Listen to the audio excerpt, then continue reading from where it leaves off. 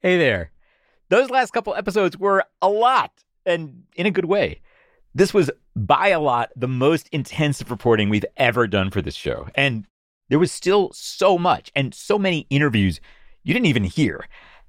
And I want to super quick share a snippet from just one of them. It is a piece of practical advice that is worth spreading around. And it makes sense that this bit of advice comes from the person who's shared what is probably the most powerful piece of practical advice I've ever come across in my reporting for this show. That would be Jared Walker, founder of the nonprofit $4.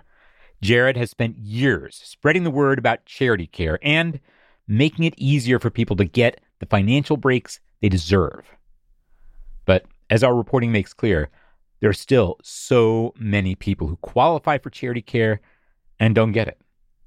So here's Jared's quick bit of advice. If you or anybody you know is asking someone from a hospital about it, ask for charity care by name.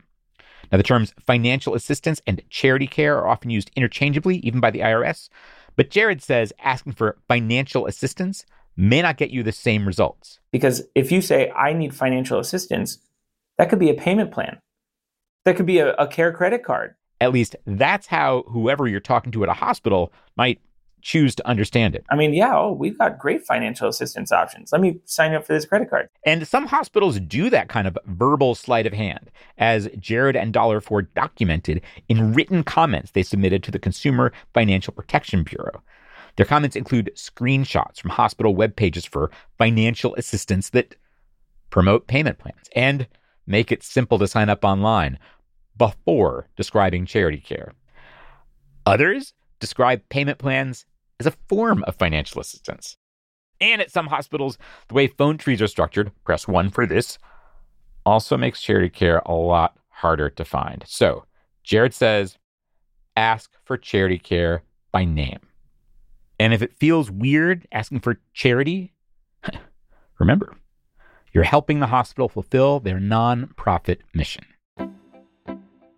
And lots of you have been helping us fulfill our mission in a really substantial way by supporting this show financially. And if you personally can, I'm going to ask you to help us a little bit more. And I've got a great incentive. Right now, at the very end of the year, every dollar you give us is double matched. Thanks to a few superstar arm and a leg donors. You give us $100, they turn it into $300. It's like magic. We are close to meeting our big end-of-the-year goal, $25,000, and maxing out those matching funds. So now is when you can help us grab all those dollars and turn them into practical advice, energizing information, and community. We got a ton planned for 2024. I have already mapped out more than a dozen episodes I cannot wait to share with you. Plus, we've got some new First Aid Kit newsletters with more practical advice in the hopper. Thank you so much for helping us make this all happen. You will find a link wherever you're listening to this. It is armandalegshow.com/support.